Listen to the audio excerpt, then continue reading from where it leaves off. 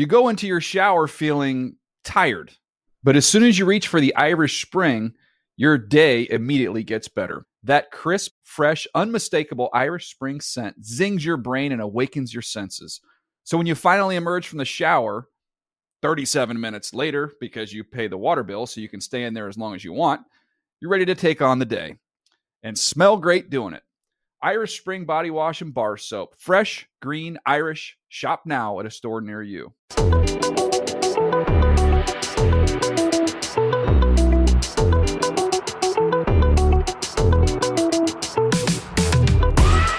What's going on, everybody? I'm Peanut Tillman. This is my guy, Roman Harper, and this is the NFL Players Second Acts podcast. We're in Phoenix, Arizona at the NFL annual meetings. We've got golf. We've got sunshine. We're trying to hit the ball straight. I'm terrible at golf. You got a two-scratch. You're a two-scratch golfer. Don't be lying to our people. Don't be lying to them like that, because I'm going to tell you to continue to follow us, because we won't lie to you on this podcast here. Give us a follow. Hit like, follow, give us a review or a comment. Anywhere you listen to your podcast at, whether it's iHeartRadio or Apple Podcasts, please tell a friend to tell a friend to tell a friend. Come check us out. This is what we do. We bring you top-tier guests, former players that are now all in their second acts doing great things. And we got two good ones today. We got two former players that are now head coaches. We have the Jacksonville Jaguars head coach, Doug Pederson, and the new head coach of the Carolina Panthers, Frank Reich. Check it out. Today, we got a special guest with us. This gentleman is the head coach of the Jacksonville Jaguars. He previously played for the Packers. He won a Super Bowl when he played with the Packers, and he won a Super Bowl when he was a head coach with the Philadelphia Eagles. Welcome to the show, Doug Pederson. There it is. Appreciate it, guys. Thanks. You know what? Let's just get the awkwardness out of the way. Coach, with the Eagles, what was it like to be in Philadelphia to win a championship, playing in Philadelphia under Sean? Well, Sean Payton and the Saints, we go to Philly. He was like, look, the game plan is to get the crowd to boo by halftime, because it is so rough and the fans there are so special and they are so unique. What did it mean? Don't even say unique. They're mean. They're like, help bring a championship to that city they're after different. So long. What was that like? It was it's very special. I played in that city. I worked with Coach Reid on his staff in that city, and obviously I was a head coach in that city. And it's you just said something right there when you were with the Saints, and Coach Payton said, hey, if we can jump up and the crowd's going to turn. Well, I took a Jacksonville Jaguar team in there in week 3 or 4 this past year, and I said the exact same thing. I said, guys, if we get up on these guys, the crowd is going to turn. And it was we were up 14-0, about to go in 21-0, and the crowd was turning on them. It was turning on them. But that's their passion. And for us to win a championship that year, the way we won it with the guys that we won it with, as you guys know, it's a special bond. We've all been in the locker room. We all understand what that means. And we lost some guys that year. But for the city of Philadelphia to wait 52 years and that organization to win a championship, Coach Reid took him to a Super Bowl, and I have a lot of respect for Coach Reid. Mm-hmm. They lost. He's been to like 5 or 6 NFC championship games with the Eagles, and so for us that year, it's very special. And hate to say it, but there's a lot of Eagle fans around this country that I run into all the time. I just couldn't get down with the grease on the poles.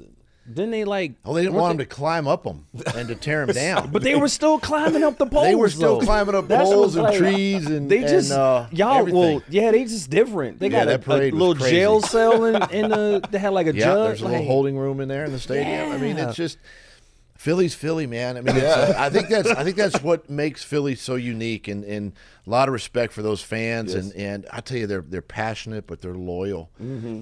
I mean, I hate to say it, we could be 4-10, and they're still going to show out. They're still going to pack that that stadium, and they're going to hang with you all season long. So how would you compare Eagles fans to Packer fans? No, Packer fans are like, that real deep Wisconsin, they got that real thick. You've been there. Oh, I've been there a few times. I feel like they're like the nicest fans, though. Like they are extremely nice and loyal in the cold, and they get so much snow. They don't throw snowballs at you. Hold on. Brett Favre, Aaron Rodgers. Yeah. They've had two quarterbacks for like 50 years there. It's true. Or some crazy thing. Very true. You know what I'm saying? So Yeah. they've had it well. They've had it good. They've been they've had a lot of success. They've been to a lot of playoff games, a couple Super Bowls. So it's a different crowd. But you're right. It's a you know, in the wintertime, you're going to see nothing but blaze orange. Yeah. You know, because they just got out of the hunting woods or whatever, and they came to a game at 12 noon. But again, they're very loyal. They're very supportive. They're passionate about the Packers. I loved playing there for the 8 years that I did. And again, there's a lot of Packer fans around this country, and I still run into a lot of them. Yeah, they travel well. They do. They do travel well. So when you were in Green Bay, backing on Brett Favre, like what was that experience like for you, and how did you make it last so long being his?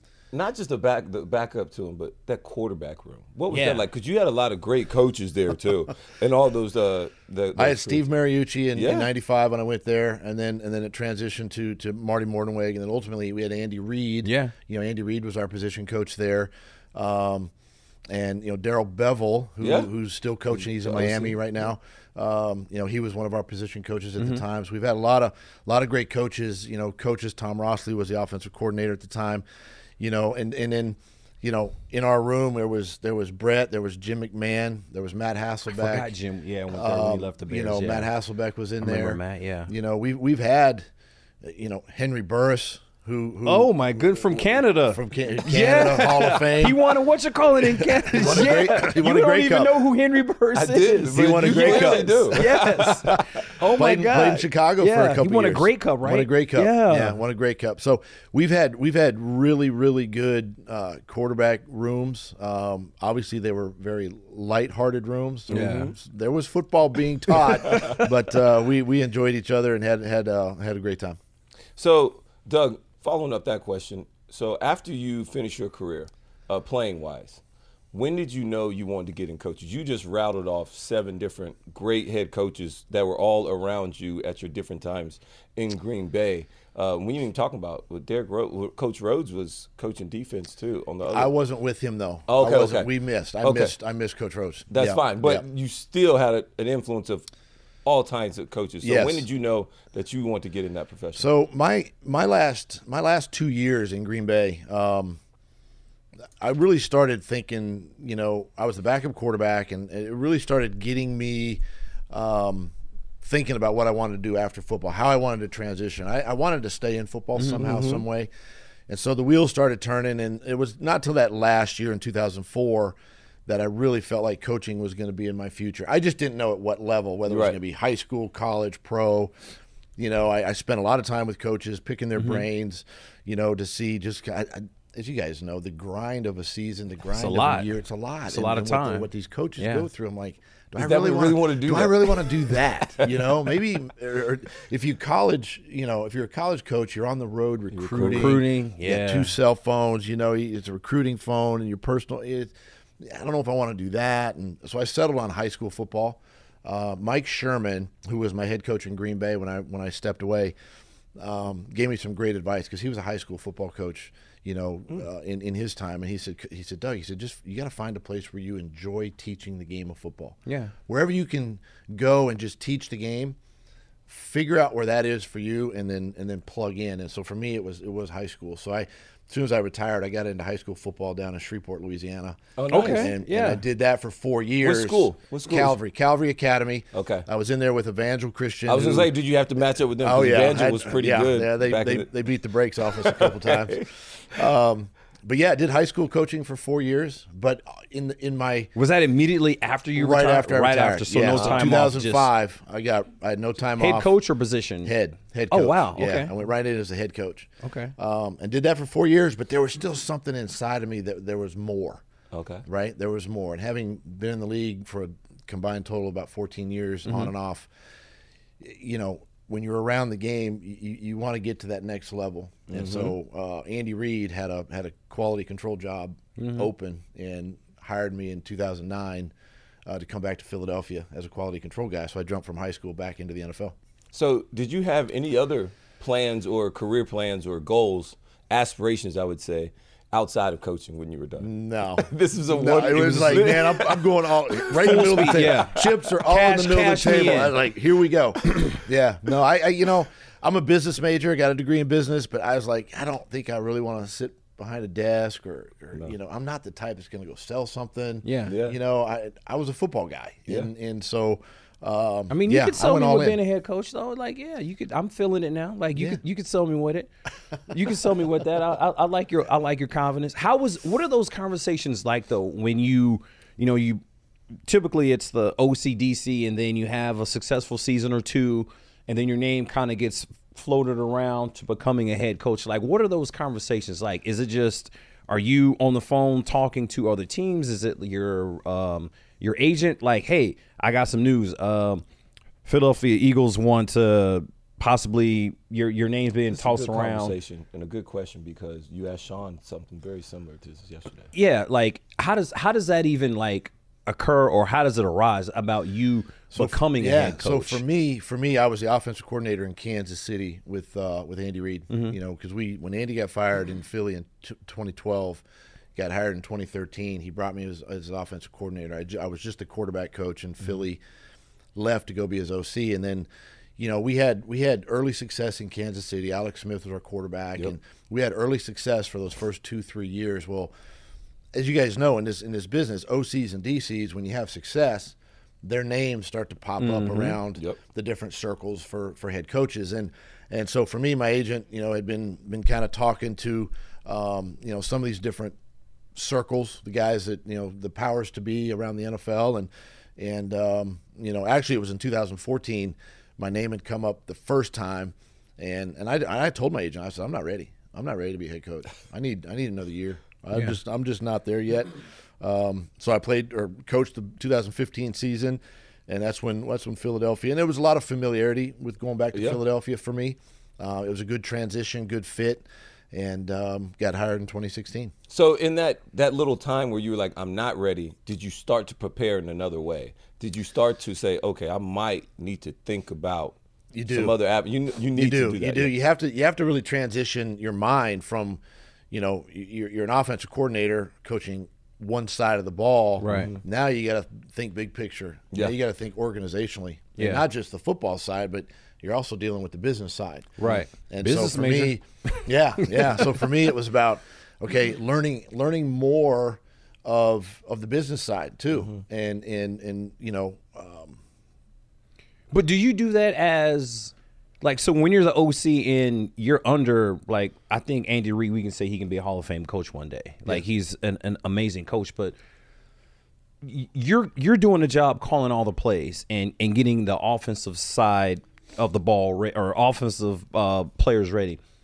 Do you get coached as the OC? Are you actually like taking notes on how Coach Reid is running the team, how Coach Reid is running the business, how Coach Reid is interacting with the team, how Coach Reid is doing everything with the GM and the pro personnel in college? Like, did you start taking notes of like, okay, this is what he does. Okay, he does this, he does that. Like, are you still getting coached yourself?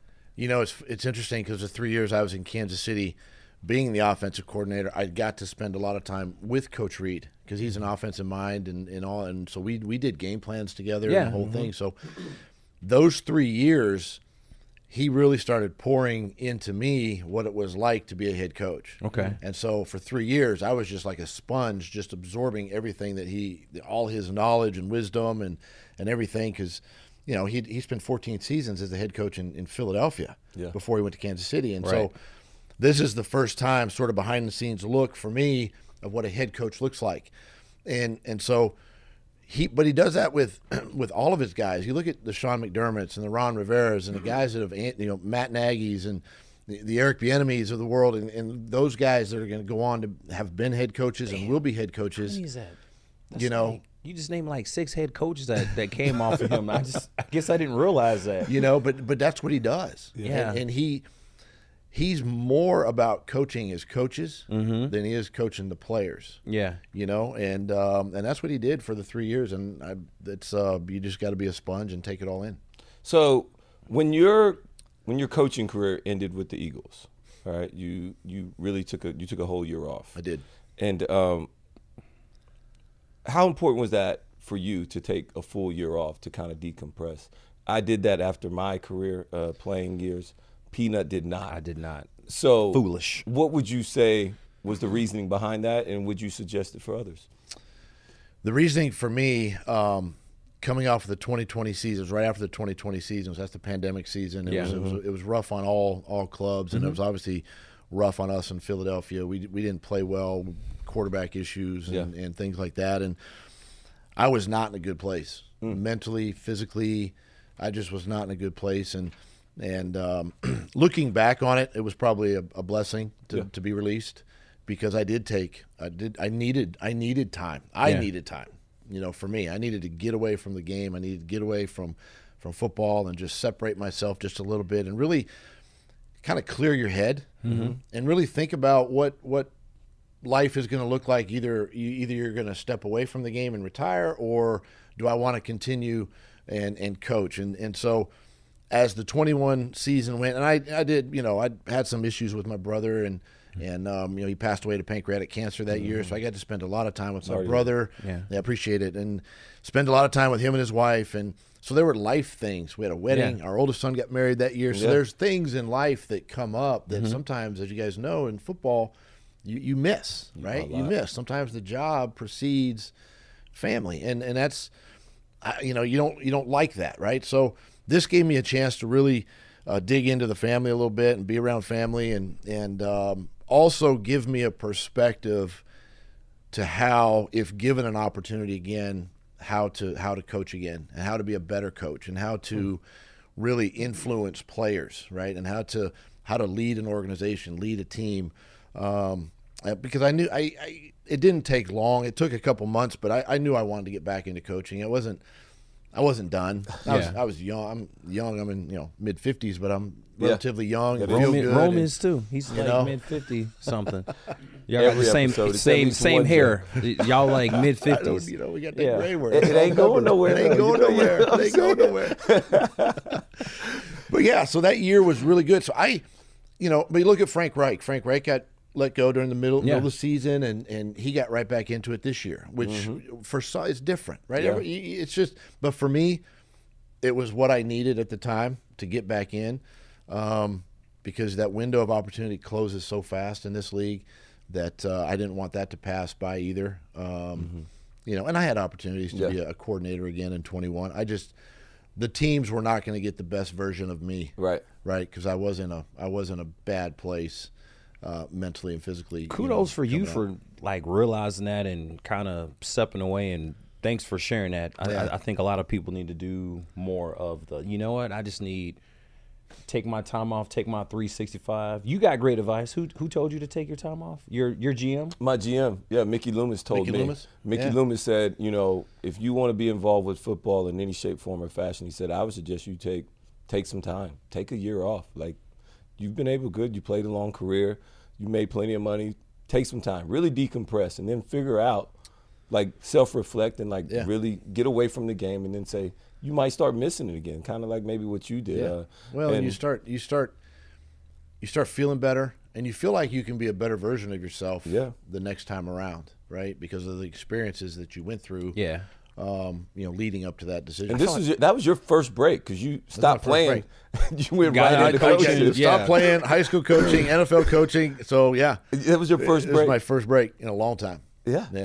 Good. Well, good for both of y'all for doing. I don't think I ever took time off. I just kind of kept going. So I'm envious of both of y'all for doing that. But that's another topic, another day. So when you were in Philly, Jalen Hurts, you guys drafted him, and it probably wasn't received well around the league. Now, I know you're not with... We talked about these Philly fans booing, so that's just natural reaction. It's natural. But it wasn't very well received in the beginning, right? I know you're no longer there, but he's gone out, played well, had a MVP caliber season. What was it about Jalen that drew you to liking him and drafting him? So I was there obviously when we drafted him in 2020, and we're sitting there on day 2 of the draft on Friday, and Howie Roseman, Jeffrey Lurie, myself, I can remember having a conversation saying, hey, if Jalen is sitting there at our pick, we should pick him. We should take him. And I was like, yeah, all of us were like, yes. And it wasn't to draft him to replace Carson Wentz at the time. In this league, you need two quarterbacks. You need a solid backup quarterback. And so we felt like that this was a great option. He's a tremendous athlete, good quarterback, smart kid. But before all of that, I've had a chance to talk to Brian Dable, who coached him in Alabama, right? Lincoln Riley at Oklahoma. I talked to a lot of people, and just watching his film and knowing his story, this guy is wired the right way. This guy is a football player. Yeah. And I just felt that if this kid gets an opportunity, whether it's in Philly or maybe somewhere else down the road, this kid is going to shine. I just felt that in my heart of hearts, just understanding who he is. And so for the short, 1 year that I was with him, I saw that. I saw his work ethic, the way he prepared, and he was the backup. He started the season like the third quarterback, and then he made his way to the second, and then ultimately he played and started the last 4 games of the season that year. But I just knew that if this kid gets an opportunity, he's going to do some really good special things. And we've seen it here now, not only last year but this past season, or I should say 2 seasons ago, and then this last year, just what he's capable of doing. And I had a chance to see him back in February, and just tell him how proud I was of him and how he's battled through Philly a lot of adversity. Philly fans owe you. Yeah. Like they owe you a ton. Well, for bringing him in. I think as a former player, it really does mean the most when you have your former colleagues, your coaches that you pass through times, and they really still all keep up with you. And they're and when you hear those words like, "Hey, I'm watching, I'm proud of you," we do take that for granted. So, we don't take it for granted, and it does mean a lot. And I'm sure you had that when you were a former player and would run to other coaches, other coaches and stuff like that. Tell you those kinds of things. Yes, and it means a lot. Chris Ballard was my guy. Chris Ballard drafted me, so I could talk to Chris, and I could text Chris right now, and I tell everyone to this day, man, I came to Chicago because Chris Ballard, he saw something in me, the heart of hearts, and was just like, no, I'm telling you, get this kid from Louisiana Lafayette. I know no one knows the school, nobody knows where it's at. But draft this kid. I know where it's at. I know where it's at. Well, that's the Louisiana connections. I appreciate it, though. No doubt. So Doug, in your current situation, we all have heard the stories about how toxic the situation was in Jacksonville before you arrived. And what could you say was the biggest thing, and how important, sorry, not the biggest thing, but how important was it for you to change that culture? The biggest thing for me, and again, this was all part of 21 being out of football. How was I going to be the better version of myself? And then when the Jacksonville thing started gaining a little more traction, and then that might be the landing spot for me, I had to kind of research the situation a little bit and see just kind of what went on down there. And it wasn't good. It wasn't good. The players were really in a bad place, mentally, coming out of that season. And for me, it was about, okay, I'm the next head coach standing in front of these guys. How are they going to trust me? Because they lost faith and trust in the head coach before. So how are they going to trust me? I'm a head coach figure, right? So I didn't even know if I was going to have players at the off-season program, voluntary program. Everybody's out, and they're like, I ain't going. We got drove into ground. Our practices were hard. I mean, this is the off-season. I mean, so I put together a message to the guys that first day, and I actually did it over the course of a couple of weeks, but I talked a lot about communication. I talked a lot about that. I talked a lot about trust, and me trusting you, you trusting me. I talked a lot about the people that we surround ourselves with, right? The right people in our building, outside of our building. And so I just kept formulating these ideas with the players, and slowly over time, I think I was able to gain their trust, right? And then, we just kind of worked through, because there were questions like, Coach, how are these OTA practices going to go? I said, what do you mean? We're going to be out there an hour and 20 minutes. We're going to get our work done. We're going to be done. What are you talking about? It's going to be easy. We're going to meet. You can lift some weights, and you can go home. 6-hour day. Wow. You go get paid, whatever. But I think, too, they had respect for me because I sat in their chair, as a former player. And I could relate to them. And so there's a lot of that goes back and forth that really sort of impacted our football team really heading into training camp that year and still really not knowing how we were going to do. Yeah. I felt like we could be a 500 ball club that first year. Yeah. But we exceeded probably everybody else's expectations but our own. As you guys know, you only believe in yourself and your team, and you felt like you're a good football team, and we did some good things last year. So one of the things, we all have our welcome to the NFL moment, right? I know we all have them as players, but I'm going to switch it up, and I'm going to ask you, what was your welcome to the NFL moment as a head coach? Like, what was that moment for you? He's like, damn, so this is what it's like to be a head coach. Like, I didn't see that coming, and it just like really like, holy, you know what? It kind of shook me. What was that moment? It was actually my first regular season game in Philadelphia in 2016. We played the Cleveland Browns at home at Lincoln Financial, and I coached the preseason games, and it was like, oh yeah, these are great preseason games, but this is the regular season. Yeah. And that ball teed up and it kicked off, and I went, oh boy. In my mind, I'm like, okay, this just got real. Because now you're managing the game. Yeah. I got a little red flag in my pocket that I may have to throw. Yeah. I've got to call timeouts, and I've got to. I got to flip to the defensive side, and I got to listen to what Coach Schwartz is talking about, and so it just became, for me, it just became kind of that aha, like, this is real. This is now, okay, I kind of like it, but at the same time, you're kind of paranoid a little bit. That's the first time I've heard a coach say that. It's like, man, this has got real. I heard players say it all the time, but a coach, you the first one was like. I'm going to tell you something. It gets real because and then at the end of we won the game. Plus we're playing a rookie quarterback, Carson Wentz, rookie, first game. Yeah. Rookie. He's a rookie. So there's a lot of things kind of going against you a little bit in that first deal. We ended up 7-9 that season, but you learn, right? You learn from the good, the bad, the ugly, as we say, and each week we got a little bit better and ended up winning a championship in year 2. Now pick one real quick, because I got to know this. I know they want us to hurry up. I know we only got a couple minutes, but who are you rooting for in this past Super Bowl? The Eagles or the Chiefs? I plead the fifth. Okay, all right. I'll accept that answer.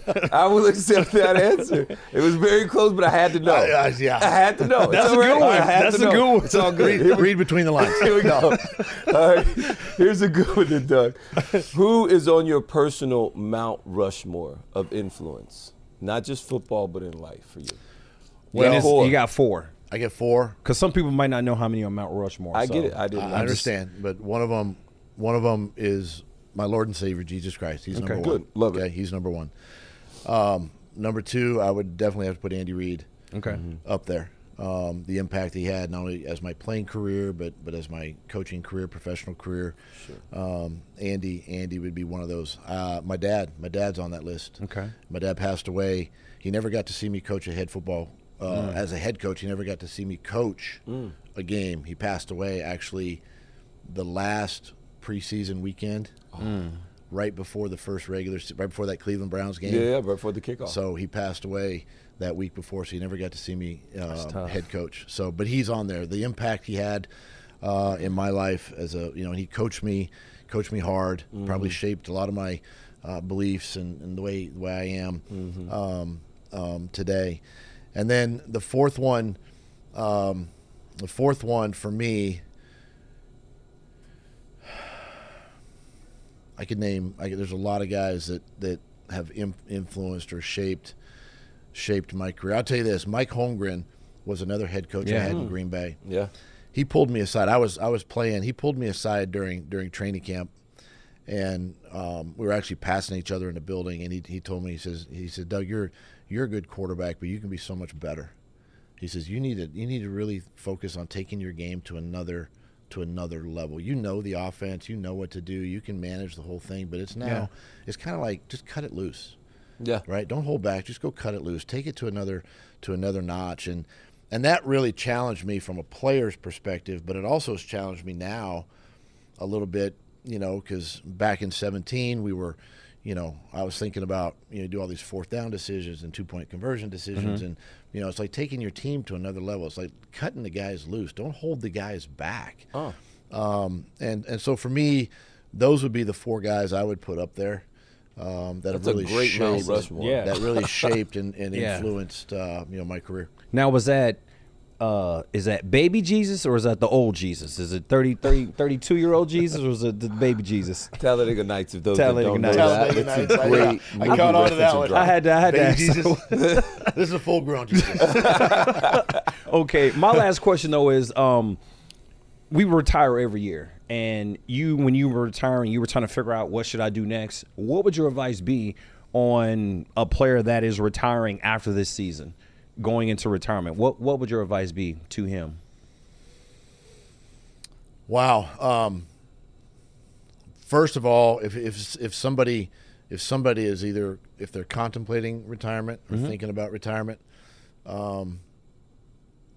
just make sure that it's the right decision, because I feel like that when guys get in that situation, one, there's probably something waiting for them Right. post career, right?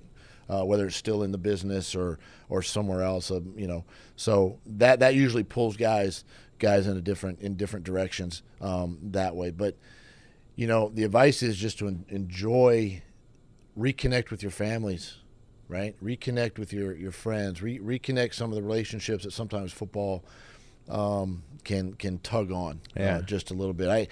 You think about our spouses. I mean, they're the ones that probably sacrifice the most in this, especially on the coaching side, because the time away, and they're the ones that are, running the kids to schools and grocery shopping and keeping the house together and all that kind of stuff. And so reconnecting right there, but just enjoy it. Enjoy the memories, enjoy your teammates.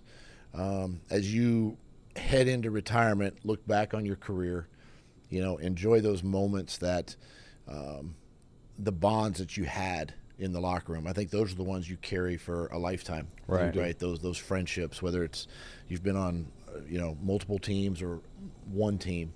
But just enjoy it. Enjoy life. Sit back and, just think about the next chapter and the direction you want to go. Cool. Doug, That's a wrap. appreciate it, man. Thanks so guys. much for joining us, man. This Really is great. appreciate it. Thank you. Appreciate it. Thank you.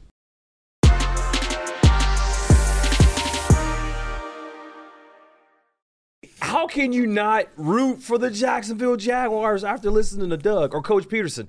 I'm really excited. I didn't really know a ton about him, but I'm really rooting for him now moving forward and the decisions and where this organization is going. Like, I'm really excited about where they're going and what he's doing. I think you should be, Doug. He really showed himself. He was very natural, very candid with us, and really opened up about his own experiences as being a head coach and also a former player.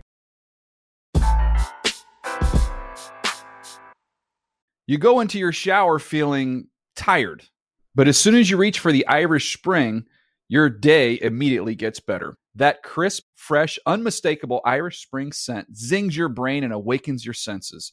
So when you finally emerge from the shower, 37 minutes later, because you pay the water bill so you can stay in there as long as you want, you're ready to take on the day and smell great doing it.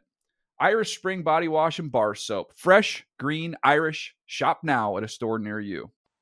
This next coach we're going to be listening to, Frank Reich, really excited about everything he's doing for the Carolina Panthers and going forward. Let's listen in on his experiences and what brought him to this place and where he's leading this organization.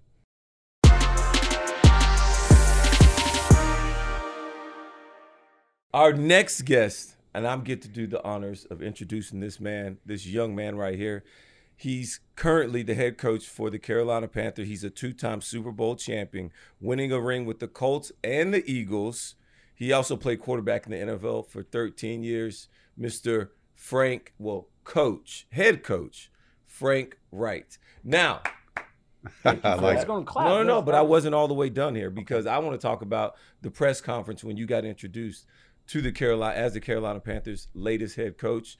I thought your family you were good, but the family overall was excellent. Love it. You guys had the Carolina Blues nailed down. The lighting was excellent. Your speech was great. They showed the highlight tape of you throwing the first touchdown pass in Carolina Panthers history. It was to Pete Meslar's, the tight end, as a matter of fact. They had white jerseys on. He had Pete Meslar's there. He had a whole bunch of his former teammates there. The Carolina Panthers really went all out. David Tepper, everybody, Mrs. Reich, the daughter, everybody looked great that day. It was beautiful. I must say, I was amazed. I was wowed. And now I'm in the presence of greatness. So thank you for being here. Hey, I love that intro. And yeah, it was a great day. And when you have 3 daughters, you got to get the fashion right. Right? It was on point. How old are your daughters? The daughters, they're all married. So they're 33, 31, and 27. Yeah, so, the husbands look good too. Everybody was in the colors. Grandkids, the whole bit. That's cool, the grandkids were kind of not in the spotlight, but we had a great day. That's pretty cool. So, okay, here we go. So let's just get the awkwardness out the way. So I didn't even know this until I read a little bio earlier, was that you were the quarterback's coach with the Indianapolis Colts in Super Bowl 44, where your team was 14-2 in the regular season, and you eventually lost to the Super Bowl to a 13-3 New Orleans Saints team. Yeah. How was that possible? You guys were favored by most of the experts all week long. What went wrong that day? I love the fact that you're just hitting me right in the face with this to start. That's the way to go. I mean, that's the way to bring it strong. We did. We had a lead, I believe, at halftime, and they came out that fake surprise onside kick, called by Coach Payton, start the second half, really turned the tide. Really turned the tide. But I was just talking about that with a couple guys last night, that game, but a couple of the Eagles guys about the difficulty of losing the Super Bowl. It's rough. It's a rough feeling. It's a bad game to lose. Yeah, I've lost too.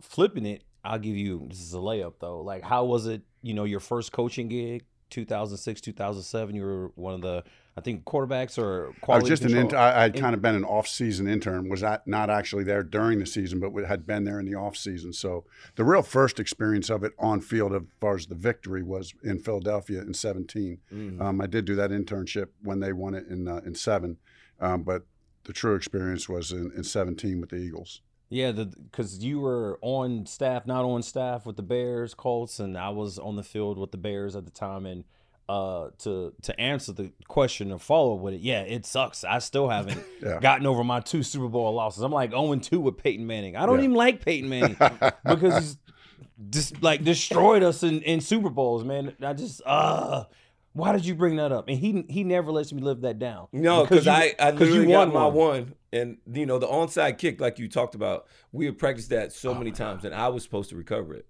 But your guys, I'm not going to bring his name up, but kind of touched it, and then it kind of went awry. Yeah. But that's why you onside kick it to the Saints sideline, because we knew if anything goes wrong, we wanted to be on our sideline so we could get the refs and be arguing like it was us. And that was back in the day when you couldn't pull guys out of the pile. Was that one of those where just the kickoff team knew it was coming? Did you guys tell anybody else? Or did everyone know? Was it pregame? I never even heard the backstory. Okay, all right, Fred, here we go. So we get into halftime. It's an extended period at in halftime. Sean comes over to the defense because most of the defense is on the kickoff team. He said, I'm running a surprise onside. And we're like, yeah, okay, whatever. Just like and we thought he would change by the time we actually went out there. And he was like, I'm still calling it. Like, it's still up. We're running ambush. And we were like, all right, let's go. So I don't think I even got nervous because I had recovered it so many times and practiced it. And then when the play went awry, like, we had never practiced that. We didn't know what was going to happen if it went wrong. And it went wrong. And we just happened to fall on it. So it kind of went crazy. But, yes, that is a whole backstory. Sean came in the beginning. He said he was going to do it at halftime. As soon as we went in there, he was so confident with it. And we were like, all right, let's do it. And we knew we needed to do something because we literally had not stopped the Colts all day. You guys. Yeah, I also think in that game, if you remember, we got a little – at the end of the first half, if I remember correctly, we got a little conservative. You did. You went with the fullback dive. You should have just stayed pedal on the metal because we hadn't slowed you down at all. I know. We still regret that one a little bit. But those are the only things that really changed that whole game. That's awesome. All right. Well, here we go. Let's go to currently. So, what drew you to Carolina besides your former, playing there, all those other things? What really drew you to this opportunity? Yeah, Because I know when David Tepper talked about it, he mentioned, the other candidates, and he said, look, when Frank Reich came in, he had it nailed down of a future plan. Yeah. His vision was something that everybody could just get behind immediately. Yeah, and really what I felt when I walked into that room in the interview was like, I felt like we were working. There was an instant connection, with the Teppers, with Dave and Nicole Tepper, with Scott Fitter, the GM, with the whole crew that was there. And, it just felt like a conversation. It didn't feel like an interview. And that in both the first interview and the second interview. So obviously I'd played there, lived there for 13 years, so I already felt like home. My children are living in North Carolina. But the commitment and just hearing, Mr. Tepper talk about, okay, he and Nicole had been owners now for a number of years, but hey, they're ready to put the pedal to the metal. Let's go. The commitment from them, that's a big deal. Yeah, it is. And so this is your second opportunity as a head coach. Yeah. And maybe you could give us a little bit insight of some things that you learned from your first experience that you will be different, and how will you treat this one different overall as well? Yeah, I mean, it's unbelievable. How I don't want to say it's easy. It's not easy, but like when you first become a head coach the first time, it is a little bit like drinking water from a fire hose, right? I mean, it can be overwhelming. There's so much stuff going on. This time around, it just felt like, okay, let's go. Seasoned vet. I know what we're doing. This is version 2.0. Right. You get to debug things, right? It's like an app. You get version 2. It's updated. It's improved. You got out the bad programs. For me, that was just a question of understanding the chemistry of the staff, understanding, the team we're trying to build. And that's what we were able to go in and paint that vision for Mr. Tepper. So what's been the toughest thing being a head coach? Like, say your first time, we just asked Doug that, everyone has that welcome to the NFL moment as a player. What was your welcome to the NFL moment as a coach, as a head coach? Yeah, I mean, I think it's, you're no longer just calling the plays. You're over every aspect of the football operations. So that's both the welcome to the welcome to the NFL. But honestly, for me, that was like what I wanted. That was like I couldn't wait for that. I felt like I was made for that. So to learn, to go in, to dive in with the defense, get to know the defensive players, get in defensive meetings with the coaches, understand. I'm not trying to micromanage what the defense is doing, but you really got to put your hand and touch on every part of the team. Yeah, Doug talked about that. He said, he remembered, oh, man, I'm not just calling offense play. I got to switch over to the defense. Right. Just listen in. And it really is different. Was your main goal always to be a head coach? Or when did that decision come in the factor, you know what, I'm going to coach, I want to be a head coach? Well, naturally, you want to be probably the best, which is the head coach. You want to be the lead guy, especially playing quarterback. When did that happen for you? When I was 6, I mean, I'm not kidding. I mean, I came from a family of coaches, So, I wanted to be a player first, like all of us, right? We wanted to play. But when I was in 1985, my rookie season, Bill Polian came up to me after the season was over, who was the general manager at the time. He said, "You're going to play a long time as a player, and then when you finish, you're going to be a head coach in this. You're going to be a head coach in this league." That was in 1985, after my rookie season. So, having a guy like that come up to you. Yeah. I come from a family of coaches. My dad was a high school coach. My mom was a coach. What did your mom coach? She coached everything. She coached field hockey, cheerleading, awesome, track and field. I mean, she was the ultimate high school teacher. I can coach anything. Yeah. So my brother's a head coach. I just think I'm wired that way, been brought up that way. So, but the thing is, you guys know this, seeing it from the player side, that, as a coach, you don't want to be that guy who's coming in just trying to climb the ladder. So I never took it like that. I honestly didn't. I knew, hey, because I played 14 years. So, and then I took 7 years where I was out of football before I didn't get back into coaching until I was really in my mid 40s. So did I ever think I'd make it? I didn't know. I was just going to take it year by year, do the best I could, and hope that it worked out. So when you got away from football, you said for 7 years, right? Yeah. What were you doing in that time? We often ask players. Doug said he never took time off. He went straight. He went right into coaching. You took a year off. I didn't take a year off. Yeah.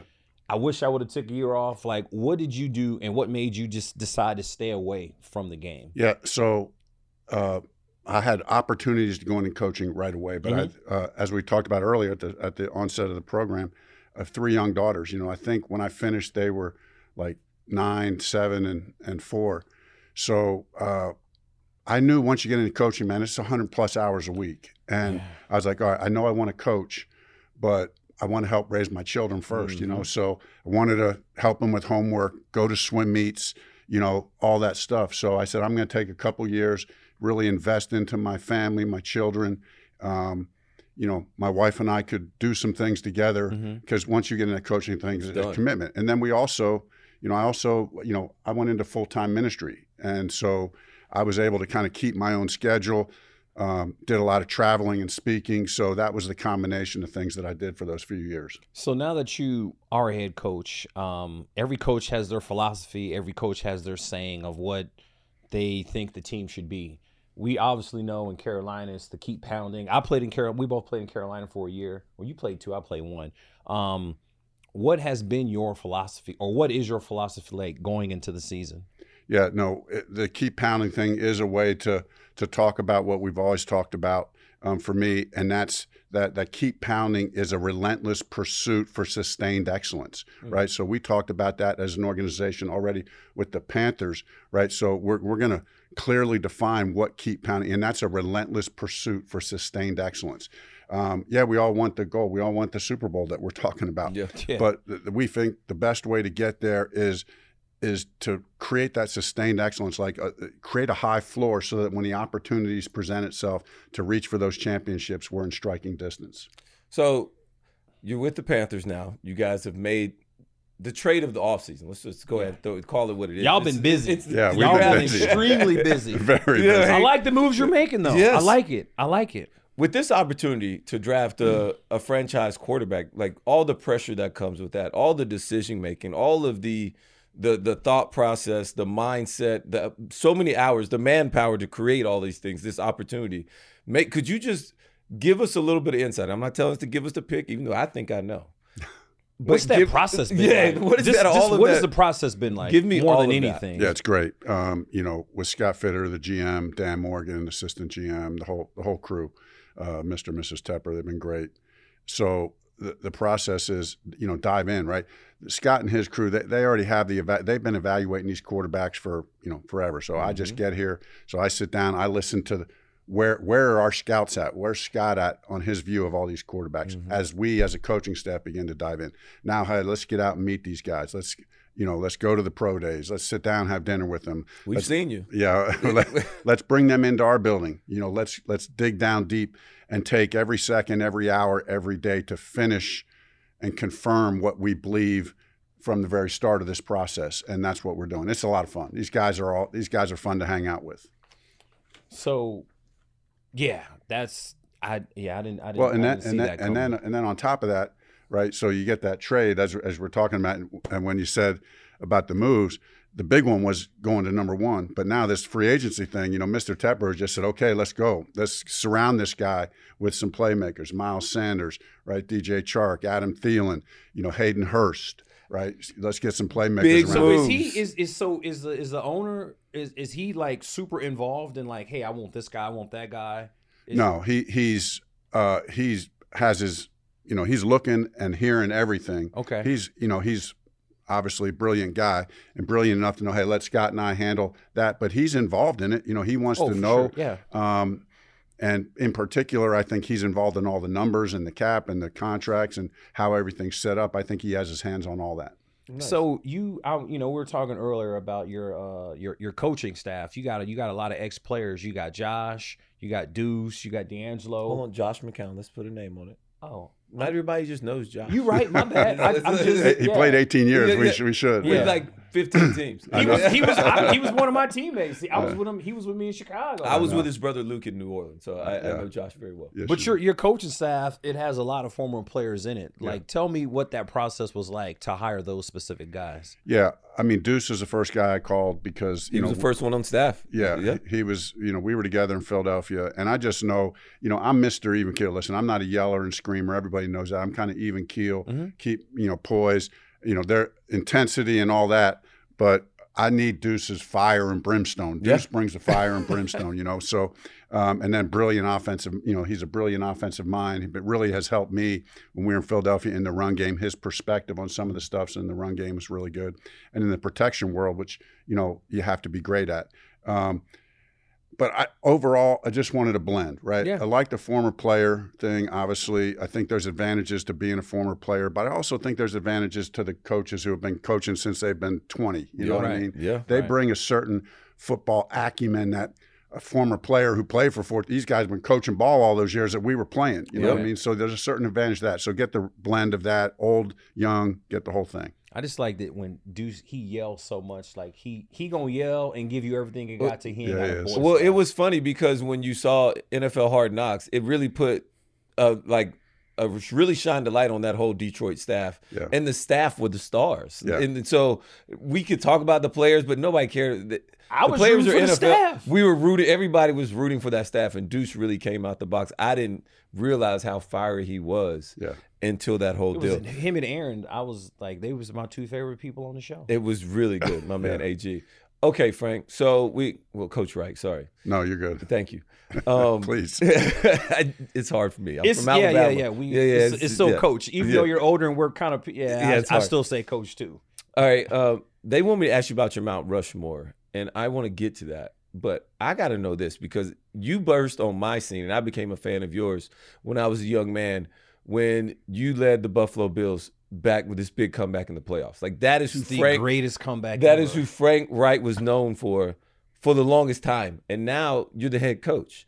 How has that been, this transition of like, all right, this is what I'm known for, this backup that was the Macklin comeback forever, and now the head coach that's going to go and lead this program and this organization to hopefully win in Super Bowls? Yeah, I mean, I think it's a great background to step into this position, because I knew, right, I was a part of that team. I was the backup quarterback. Right. I was just I was the backup guy, right? Yeah. So, and I know that when you have a comeback like that, it ain't one guy, it's the whole team, right? So now as the head coach, that's really what I want to accentuate, right? I mean, listen, we know, we talk about the coaching staffs and how good our coaching staff is in the Detroit, but you guys know more than anything, this is a player's game. It is. It's a player's game. I always tell the coaches, it's like 10 to 20% coaching and it's 80 or 90% players making plays.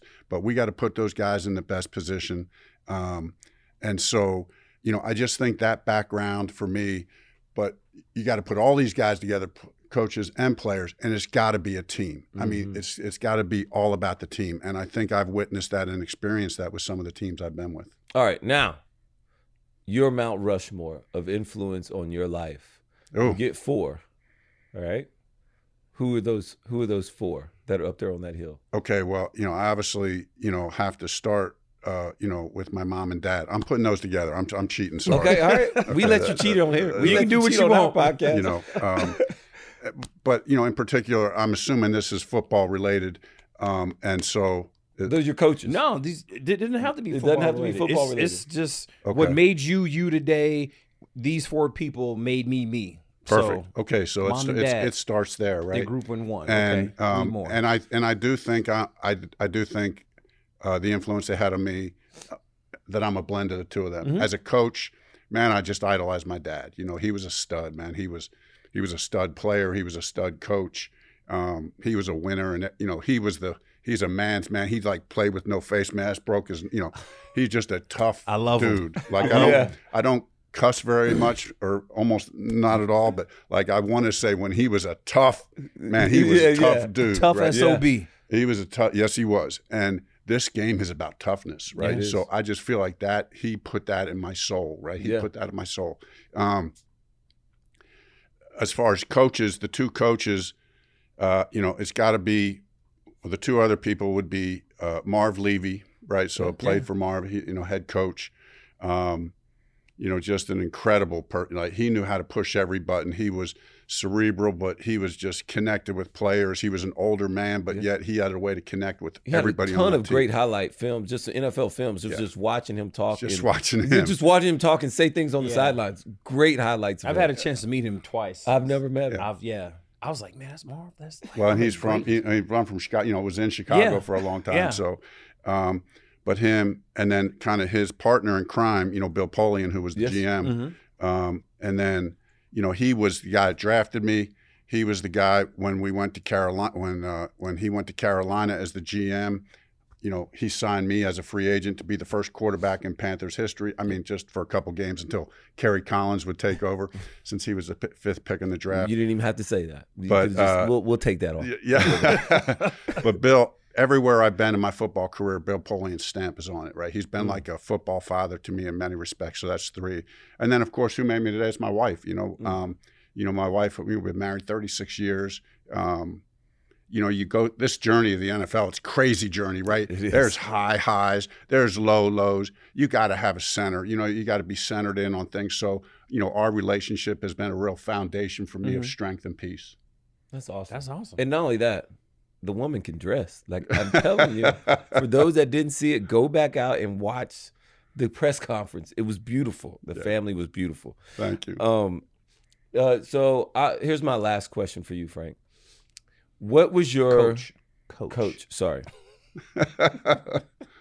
And Peanut kind of already talked about this as the head coach, but I want to know your welcome to the NFL moment as a player as well. Like mine was my rookie year in training camp, where I looked up one of the injured guys. He had shades on underneath his helmet while riding a bicycle. I was like, man, this is the league. Like this guy's big time. I want you to tell me what it was like in the 80s, like in the 80s. Okay, well, when football was real. Yeah, it's like okay, when football was real, and this is really, you guys know this when you see the old film, but like when football was real, when we came into a halftime, of our very first game in the NFL, and I'm not going to mention any names because not that it matters, but I come in, one of my teammates just lit up a cigarette. More cigarettes. He's smoking a cigarette at halftime. And I'm like, okay. That's awesome. Welcome to the NFL. Oh, my goodness. You know? But one other quick one, if I could just, you know, for me, the real first moment, like welcome to the NFL, my very first preseason game was against Chicago and Walter Payton, you know, and I'm on the field warming up, and there was Walter Payton. And this is a guy that I idolized. I mean, I couldn't believe it. I was on the same field as Walter Payton. That was incredible. That's awesome. Yeah. We always have that, man. That's beautiful. Thank you so much, Frank. All right, exciting times ahead for Carolina Panthers, obviously with Frank Reich at the helm. And really exciting news, just, you know, now that they have the first overall pick. I think I know what they're going to pick at quarterback, but that's up to them. What do you think, Peanut? I think they're going to do something good. We already know what they're going to do. They're going to pick a quarterback. So let's just lay it out for him to play it out. Thank you for tuning in. I'm Peanut Tillman. That's my guy, Roman Harper. We appreciate y'all. Thanks for listening. You go into your shower feeling tired, but as soon as you reach for the Irish Spring, your day immediately gets better. That crisp, fresh, unmistakable Irish Spring scent zings your brain and awakens your senses. So when you finally emerge from the shower 37 minutes later, because you pay the water bill so you can stay in there as long as you want, you're ready to take on the day and smell great doing it. Irish Spring Body Wash and Bar Soap. Fresh, green, Irish. Shop now at a store near you.